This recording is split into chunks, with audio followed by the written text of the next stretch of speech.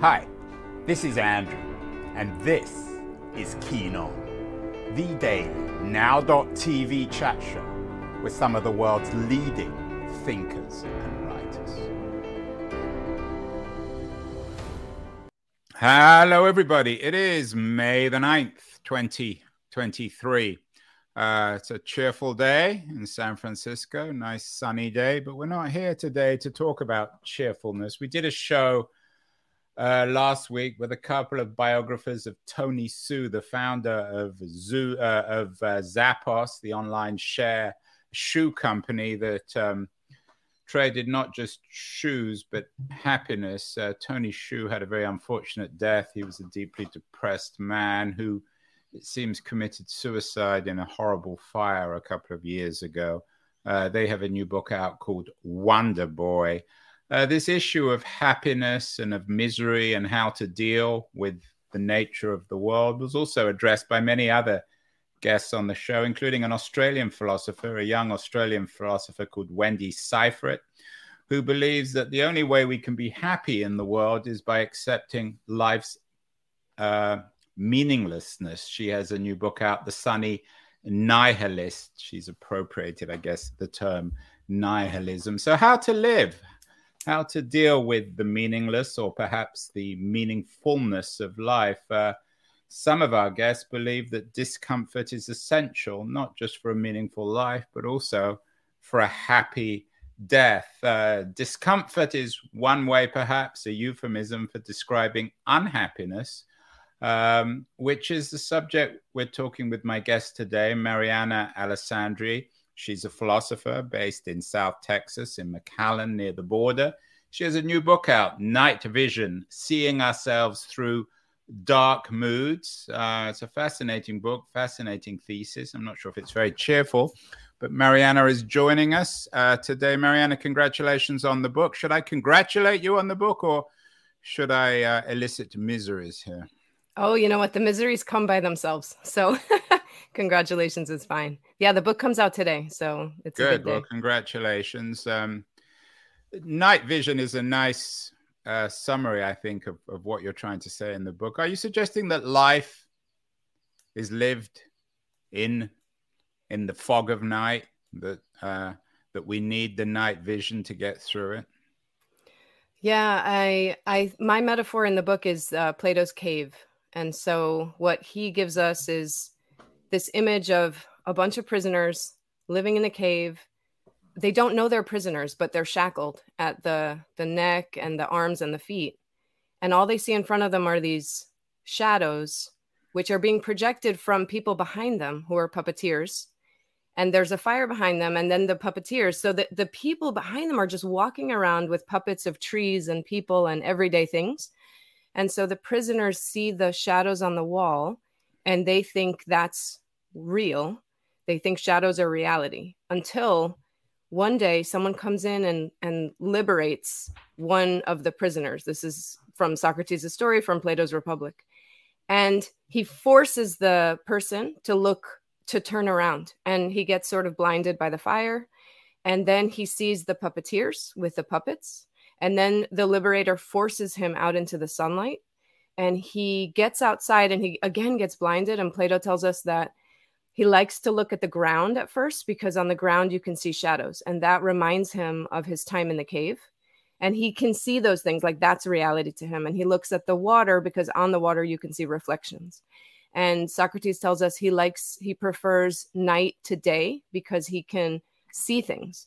But then slowly, he becomes accustomed to the sun, and he gets enlightened. And the way that I think most philosophers and people who have heard this story, the way they interpret it is that when you get out into the light, you gain knowledge. And so we have words like enlightenment, illumination, shed light on the problem. We think of light as the thing that saves. And I always wondered when I read that story as, well, what about those puppeteers, right? I don't think necessarily that it was the light that saved the man. I think it was getting away from the puppeteers in the cave, who we don't even know if they were doing it on purpose or if they were another kind of prisoner. Socrates tells us so little. And so I always wondered, okay, what about the puppeteers? Can I write about them? Can I think about the world in terms of shadows? What are we seeing on the walls of society? And how close is it to reality? Or are the things that we're seeing in our society actually not what is, but there's like a deeper truth that we can gain? Still, we could go back in the cave, right? Like the problem isn't the darkness of the cave or the light of the sun. The problem is that we are being fed lots of messages in our society that if we listen to them, and get our education from them, then we might be sort of getting the world a bit wrong. Mariana, of course, Plato's Republic imagines a society ruled by philosophers, where I guess, as you're suggesting, everyone will be encouraged, perhaps even forced to look at the sun, to live in the light. Are you suggesting that the natural way of life, if you were to create your own republic, Mariana Alessandri's republic, that it would be lived in the cave rather than outside in the sunlight? Yeah, no, that's an interesting move that people tend to make in response to my book, is to understand me as saying that we should just live in the cave, turn off all the lights, and that's it. And what I am trying to say, it is all a metaphor for dark moods, which we'll talk about in a minute. But what I'm trying to say in the end is that we can go back and forth, that the cave actually provides a great shelter, right? Caves are cool places. Like, we don't need to be, like, I live in South Texas. If I was out in the sun all day long for all of time, the way that people say you should be sunny always. And I think, wow, that would actually kill us. Like, we can't be sunny always because we're half dark. Like, as humans, we can live in both. We can go out in the sun sometimes, we can go back in the shade, we can sit under a shady tree. So there's lots of ways to play with the metaphor to say we don't have to choose all light. But I think we've gone so much in that direction in terms of love and light and, stay positive and all this kind of thing, that we are missing the dark. So I do think that my book comes at a time, it's kind of a provocative suggestion that we lean into the dark of our moods for a while, right? Like, for a time. And I don't think we can skip the step, because we're so, at least in the US, which is my context, we're so conditioned to think that light is better than dark.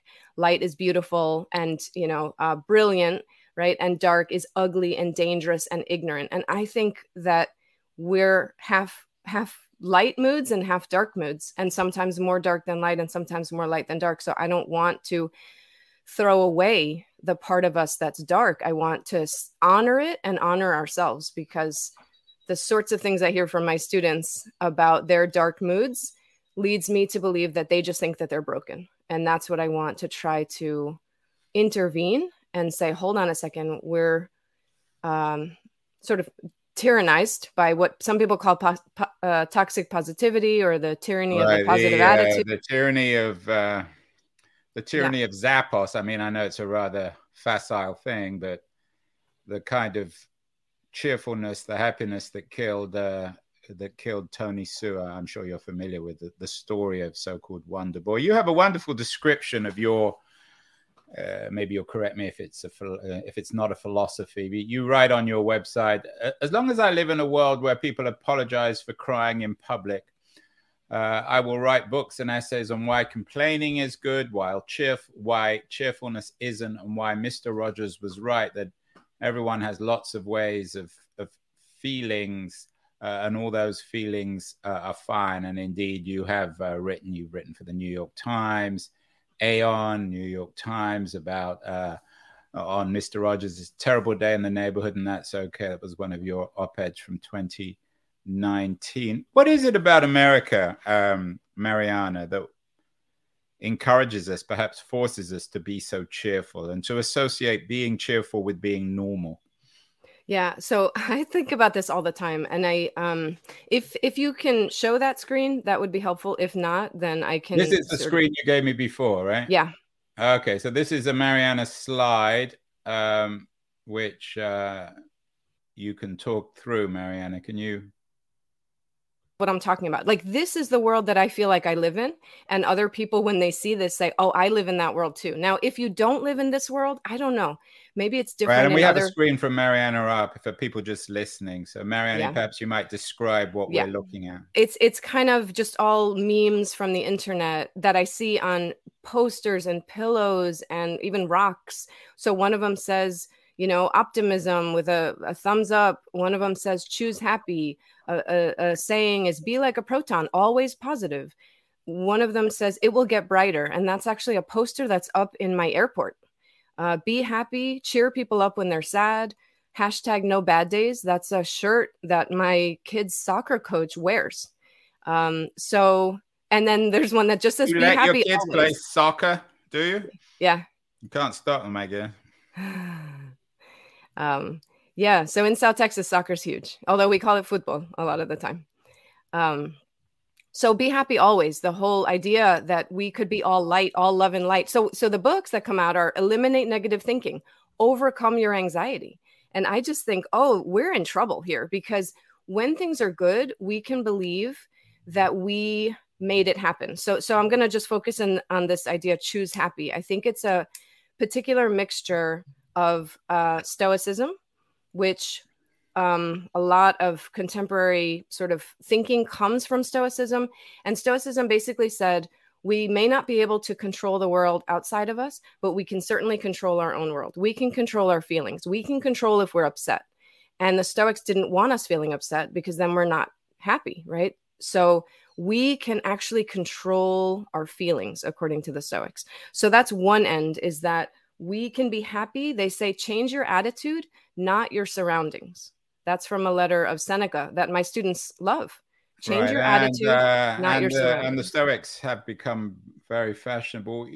This book, Night Vision, Seeing Ourselves Through Dark Moods, is your own personal meditation on how painful emotions can reveal truths about what it means to be truly human. You, in some ways, it's a history of philosophy, but not of cheerful philosophy, not of positive philosophy.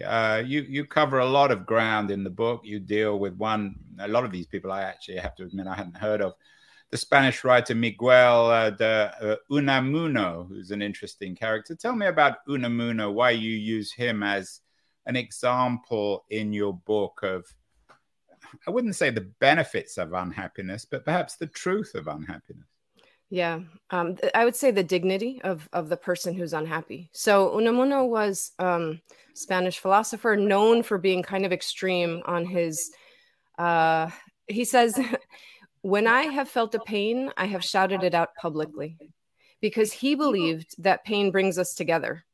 And a lot of people, like in the US, I think we're taught that, you know, when someone's down, you're supposed to bring them up, right? You cheer someone up. They're negative, so you give them a lot of positive. But if you've been on the like the receiving end of that, it can be really annoying when you're down and you're kind of not feeling well, and then someone tells you to cheer up, or all the horrible things that we say to each other. It can make you feel alone and ashamed of yourself and disappointing them, right? You feel bad that you're disappointing them. But Unamuno turned it around, and he said, no, it's not. When we're in, he said, actually, bodies get joined by pleasure, but souls get joined by pain. And so when you're in pain is like an opportunity to see other suffering souls. So he and his wife Concha lost their baby when he was 6 years old. And he said that he and his wife were crushed under the same pestle, in the same mortar. And he just said that it opens up this opportunity to connect with another person. And so the problem is that if we're told from childhood that my pain is a burden and I'm not supposed to give my burden to other people, then we're missing out on those connections. And then we end up with a lot of very superficial connections based on, you know, small talk or things. But it's when we can get down into the real life, the real things that are making us anxious and sad and grieving and angry, that he believes that we can actually see each other. So he also gives this beautiful image of two guitars that when they're near each other and one of them starts resonating, like one of the strings gets pulled, the other strings also resonate. And so I think of that, well, he's talking about heartstrings, right? So he says, when my heartstrings are kind of activated, then a person near me their heartstrings should also be activated. And you can test it with your own experience. If someone around you is sad or crying or something, do your heartstrings get activated? And he said, in the best of cases, yes. And someone asked him, well, what happens if they don't? And he said, well, either the person doesn't have heartstrings or their heartstrings are frozen. And I think that happens to a lot of US Americans because we're so uncomfortable. We're inept at dealing with another person's pain that our hearts don't resonate and we don't know what to say. And so oftentimes we just run away. Right. And we often, Mariana, we perhaps medicalize it. We've done many, many shows on what some people believe is an epidemic of mental health in this country. You're a philosopher rather than a psychologist or a doctor, but do you think that some of the supposed epidemic of mental health is a reflection of the fact that misery is considered odd and that we shouldn't be miserable? Yeah, I mean, with books like that say overcome your anxiety, I think there's a misunderstanding that anxiety is built into us. And anxiety, I mean, according to Kierkegaard, he says anxiety is the more anxiety a person has, the more sophisticated they are. He says the more anxious a society, the more profound, because it's not just sort of going along with life. It's recognizing all of the dangers that are out there. And so I want to give new language. So in the book, what I'm doing is I'm taking old philosophies like Stoicism and Plato and Aristotle and giving new words using existentialists, right? Like Kierkegaard, like Unamuno, to think of it differently. Yeah, existentialism. I had a show yesterday and I asked, it was a business writer, and I asked him a challenging question and he got all defensive and says, oh, that's an existential question. What does existentialism mean? It's often, here on Wikipedia, it's dominated by 4 men as it happens. Kierkegaard, you've already mentioned, Dostoevsky, Sartre, who's perhaps most famously associated with existentialism, and Nietzsche. How would you summarize existentialism? Are you an existentialist? Yes. So I feel completely at home in existentialism. And the way that I think of it for myself is that the writers that I tend to gravitate toward as existentialists all are talking about the human condition as one of suffering. So we are fundamentally beings who suffer, we bleed, we die, and we watch the people we love bleed and die. And that is so easy to ignore in our society or cover over that a lot of, I think, underlying conditions maybe that we have to do with suppressing that or not thinking about it. I mean, it certainly happens when I talk to my students. They don't even want to talk about their parents dying. They don't even want to think about it, right? So it's this inevitable thing. I mean, even Seneca was saying you have to practice death in advance. You can't let it creep up on you because this is the kind of thing that's incredibly difficult. It's a part of the storm of life. So I think of existentialists as people who are dealing with bedrock problems and conditions and the kinds of moods that I'm dealing with. So I think of human beings as a human being is someone who holds your hair while you vomit and holds your hand while you die. I have this I don't even think of it as pessimistic. I think of it as a very realistic. Yeah, but it's no wonder your newsletter's called In the Cave. Maybe it should be called In the Asylum. I mean, what's your take on this whole almost an industry around Michel Foucault and this idea of insanity and institutionalization? Do you buy into that? Is Foucault in your camp as an existentialist, at least as a historian? I mean, I've read some Foucault. I was very sort of mesmerized by that book, Madness and Civilization, in college. But I'm not a Foucaultian. I think he's right about a lot of things, but I think there was a book in the 1980s called Plato, Not Prozac. And I think that was maybe coming out of a Foucaultian point of view, it's either or. And I just think that if I had, to give a quick summary of my book, I'm okay with Plato and Prozac. I don't think that the answer, although I do think that, the medical industrial complex is benefiting from people thinking they're broken.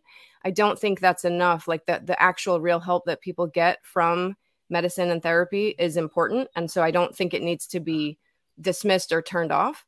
But I would like to sort of add to that language. Like I want all the words we have are illness, infirmity, condition, mental illness, deficiency, broken brain, like the words that my students and other people kind of use to describe their conditions, there's nothing good about it, right? So I want to use other metaphors and other words to describe what are human conditions and still allow for and encourage the use of medication if it helps, and therapies if they help, right? And especially with therapy, like how you define your anxiety, for example, is going to determine what kind of a therapist you're going to seek out, right? Whether you think it's a list of symptoms or whether you think that it makes you, as Kierkegaard said, higher than the animals and angels, right? Will determine whether you're going to listen to it or try to get rid of it. And so Mariana, I think it's not just unhappiness you deal with in your book, also the issue of anger. We've done some shows on anger, one with the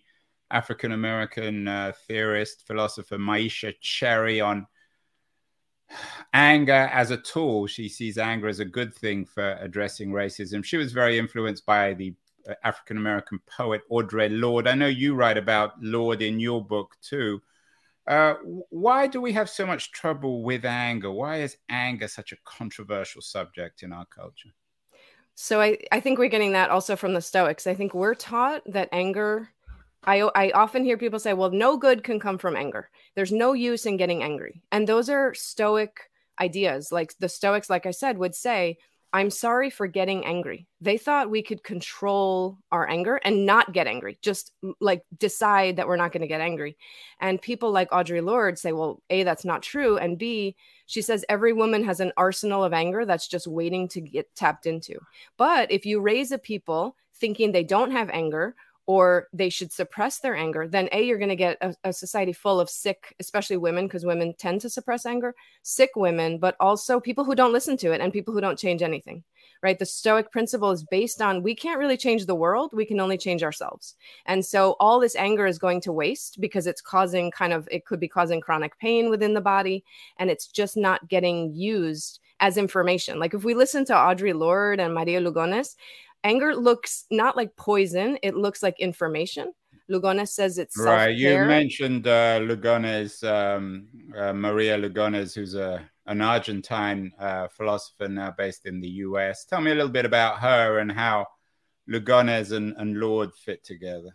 Yeah. So Lugones passed away recently. But they both just are trying to be differently educated about it. So I ask in my book, like, what would we think of anger if we would be educated by women of color on anger rather than by the Stoics and Aristotle on anger?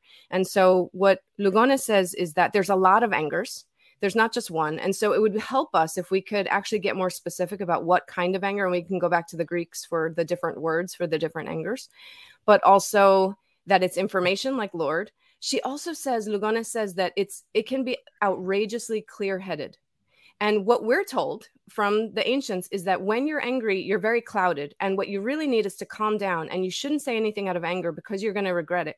I know that if I stop and I calm down and I don't get it out, then I think, oh, it was no big deal. Whatever. Oh, I was just being silly. And I know a lot of people who are like me, when you calm down, you lose it, but the anger didn't go away. You just didn't act on it. And so then it builds and builds and builds. So Lugones is saying, listen for the clarity. Once you stop caring how people think of you, oh, she looks ugly, angry. Oh, she's, a bad word. Like, no, if we're listening to it, we can be very clear-headed. Once we stop caring how people are seeing us, we're just trying to get the point across. And that point may be very important to get across. Yeah, one of the criticisms of some schools of existentialism is they're not political enough. But once you introduce anger, perhaps politics becomes central as well. As I said at the beginning, you're in South Texas on the border at McAllen.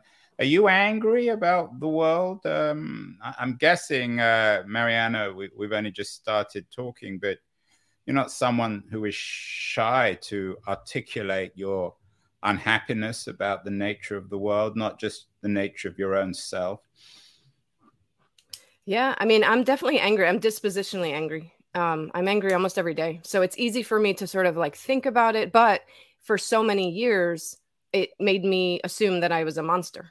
So the equation of anger with monster, because women, especially women, are not supposed to get angry. I just had a student present a paper on unladylike anger, where she's using Lord and Lugones to really try to unpack what to do with all the anger that we feel. And so, yes, I'm very angry, like, at little things, like often just at very small things.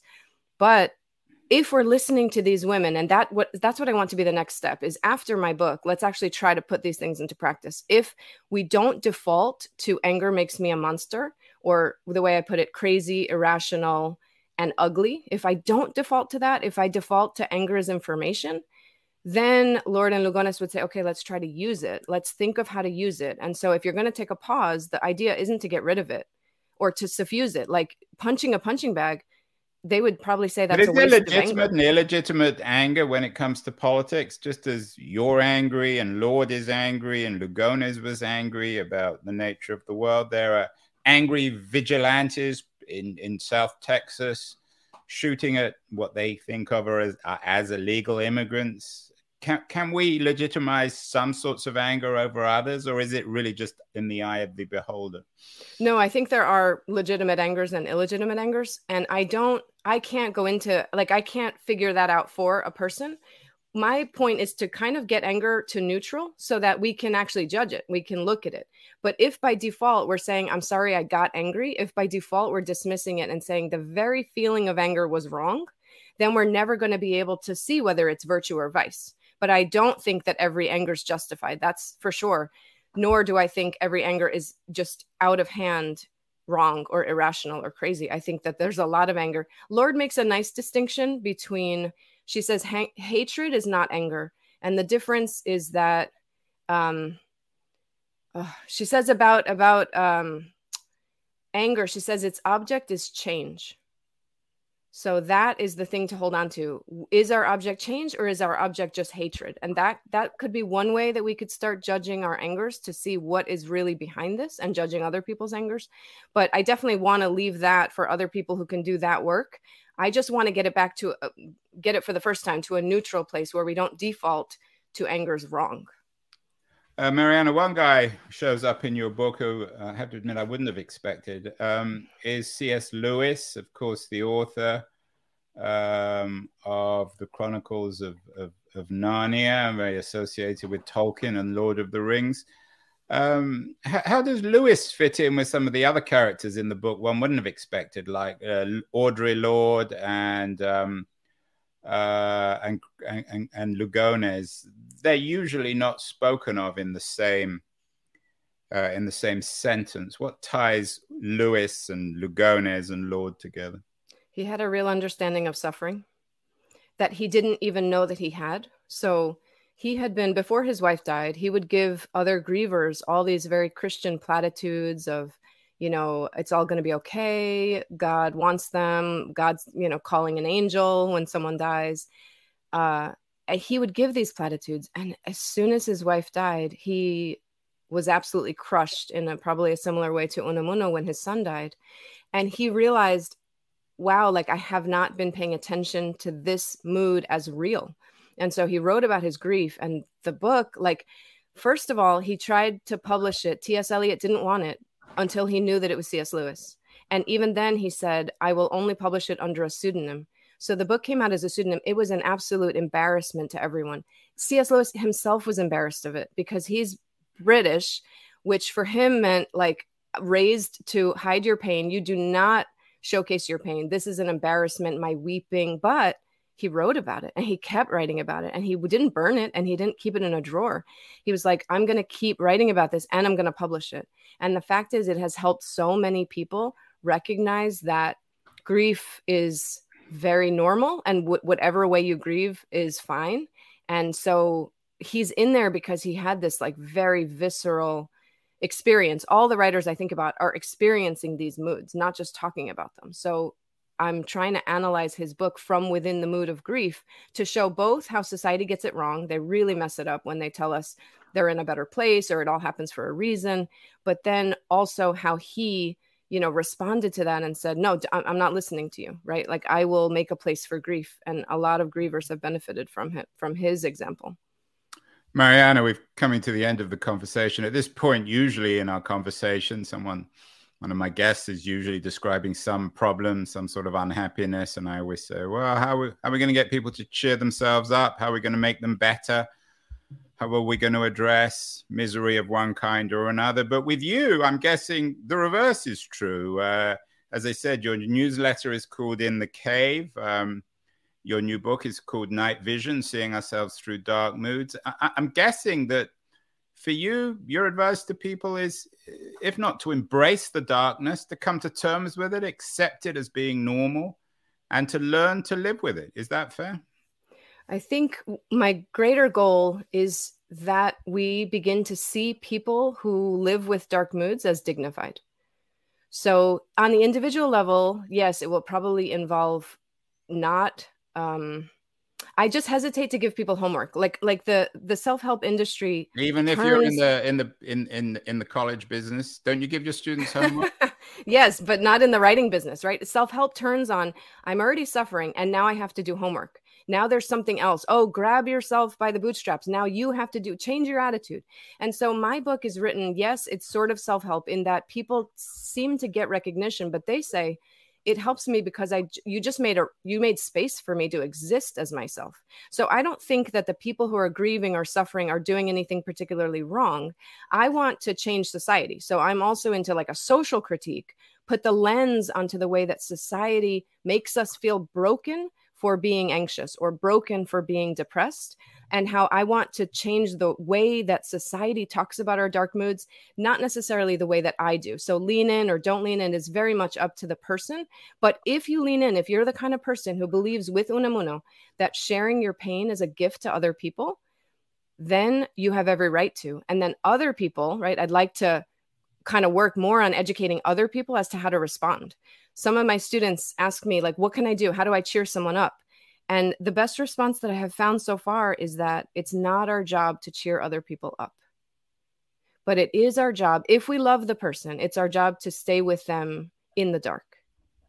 Yeah, I like the idea of not our job to cheer people up. And finally, Mariana, we had someone on the show last year talking about mental health as the next big civil rights issue. I'm not sure you would quite put it in those terms, but certainly the issue of the rights of the unhappy seem to be, in a sense, central to your work and thinking. Is that fair?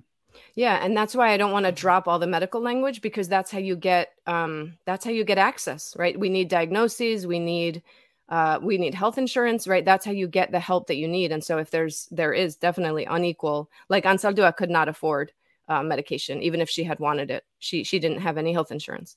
So I don't want to drop that. I just want to infuse it with other metaphors where we can think about these dark moods in ways that make us feel dignified and don't make us feel like we're just garbage and we're trying to eliminate the garbage part of us, because then we end up eliminating the whole self.